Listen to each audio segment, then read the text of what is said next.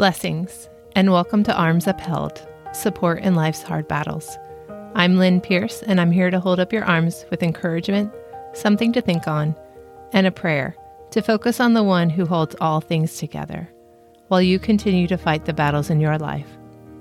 In the midst of battle, life can feel overwhelming, challenging, or beyond. I don't know what God has called you to do, what battlefield you are walking through, but at times you may find yourself feeling this way. I want you to know that even though your battle likely looks different than mine, I'm here to support you. I want to stand with you until the breakthrough happens, and you can see the victory materialize. My hope is that these few minutes we spend together will help you lighten your load, feel seen, connected, and loved, and fix your eyes on Jesus. Let's begin with God's Word. He sent from on high. He took me. He drew me out of many waters. Psalm 18, verse 16, and also 2 Samuel 22, verse 17. I've shared in the last 2 episodes about our family trip to Niagara Falls, but have yet to speak of any encounters with the falls themselves. Our lives are full of experiences that God uses to reveal His truth, express His love, and shift our perspectives. I could probably break down those few days and share for months, but for now, I want to share with you what God woke me with the last morning before we headed home. You see, after our initial amazement at the splendor and speed and sound of the many waters rushing over the falls, we began to see our limitations. We do not currently hold passports. Therefore, we couldn't cross over the Rainbow Bridge and visit Canada and see the view they were enjoying opposite the falls. The Maid of the Mist, the boat tour that takes you up the river below the falls, offering its own unique perspective, was not yet open for the season. The storms the week before had also knocked out power on Goat Island. Goat Island is the land between the American Falls and the Canadian Horseshoe Falls. There are observation platforms and trails, but the gift shop and elevator to access the Cave of the Winds were closed due to the lack of electricity. Even the Welcome Center that was set to open this spring was barricaded and incomplete. Our experience of Niagara Falls was impeded by a number of factors. That final morning as I awoke, I realized that we were missing out by continually expressing our desire to return when more opportunities were available to us. We were failing to embrace the full experience of what we did have. Our whole purpose in coming was to get away as a family, but also to marvel at God's beautiful creation and the majesty of the fall of the Niagara River. We could do that. I insisted that we make one more trek to the falls before heading out. We drove over to Goat Island. One blessing of the lack of electricity was that the parking kiosks didn't work, and therefore parking was free. As we walked toward the impressive Horseshoe Falls, the spray blew into our faces. As we drew nearer, I invited my family to sit on the benches and close their eyes, to open ourselves up to experience where we were, to simply sit in the majestic presence and listen and feel. The intensity of the falls had previously caused us to increase the volume of our own voices in order to communicate, even in our small group. As we quieted ourselves, we could hear the birds and the roar of the falls themselves. This brought to mind a verse in Revelation. As John is describing Jesus in the first chapter, verse 15, he says, his voice was like the roar of many waters. The sound of the falls will ever be my reference for that verse. Had we come all this way and missed hearing the voice of Jesus?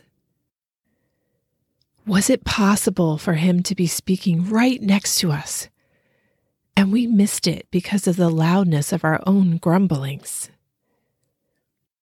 As I sat silent with fresh spray chilling my face, the sacredness of the moment filled my spirit. How many times have I looked elsewhere, and Jesus was right next to me, speaking his words, his truth, into my life and my heart. However many times I'd missed it before, I now sat awestruck in his holy presence, content and grateful. Contentment and gratitude don't come naturally to us. We must train ourselves to be intentional in this pursuit. This is something we can practice daily. What blessings are already in our lives? Where do we find beauty and joy? As we draw our focus toward these things, we grow thankful and content. I invite you to sit with me in the majestic presence of God. Listen and feel him. While we're here, why not thank him for all those gifts that have flowed down into our lives lately? Remember how Eugene Peterson states James 1:17 in the Message version? The gifts are rivers of light cascading down from the Father of light. Niagara Falls will always hold this visual for me as well. The amount of good gifts the Father lavishes on us. As I think of this, my eyes relax and open a bit wider. The corners of my mouth lift effortlessly. Warmth spreads to my cheeks as his love fills my heart. The roar of many waters is also recorded in Revelation 19:6. This time, John is describing the voice of a great multitude praising God at the marriage supper of the Lamb. For we were not created to simply sit in the presence of the Lord and listen, but actively engage with the God of the universe. We are invited to join in with fellow believers, heaven, and all creation praising him. Hallelujah, for the Lord our God, the Almighty, reigns. Let us rejoice and exult and give him the glory. Like I said before, contentment and gratitude don't come naturally to us. This is something we practice in order to grow. So we may not be ready to bellow out a hymn of praise just now. Our battles often overwhelm us, and it can feel like our circumstances have swept us away, and there's a drop-off ahead. This week, I invite you to try out a new perspective. Because sometimes what we feel is an illusion, and the truth may just be a firm place to stand. Perhaps we are standing safely on Luna Island, a piece of land or a really big rock right next to the American Falls that actually divides it from the Bridal Veil Falls, which is the third and smallest of the falls that makes up the famous trio. What if Jesus has already plucked us from the water, but the sound still deafens and the spray keeps us wet. The drop is still perilous, but under our feet is solid rock. And the rushing waters are the voice of Jesus speaking to us. So today, I'm going to offer you space to listen and to speak to God on your own. If the time I offer isn't enough, feel free to stop this episode and spend as much time as you need drawing near to our Lord and praising Him. May His voice pour into your heart like rushing waters.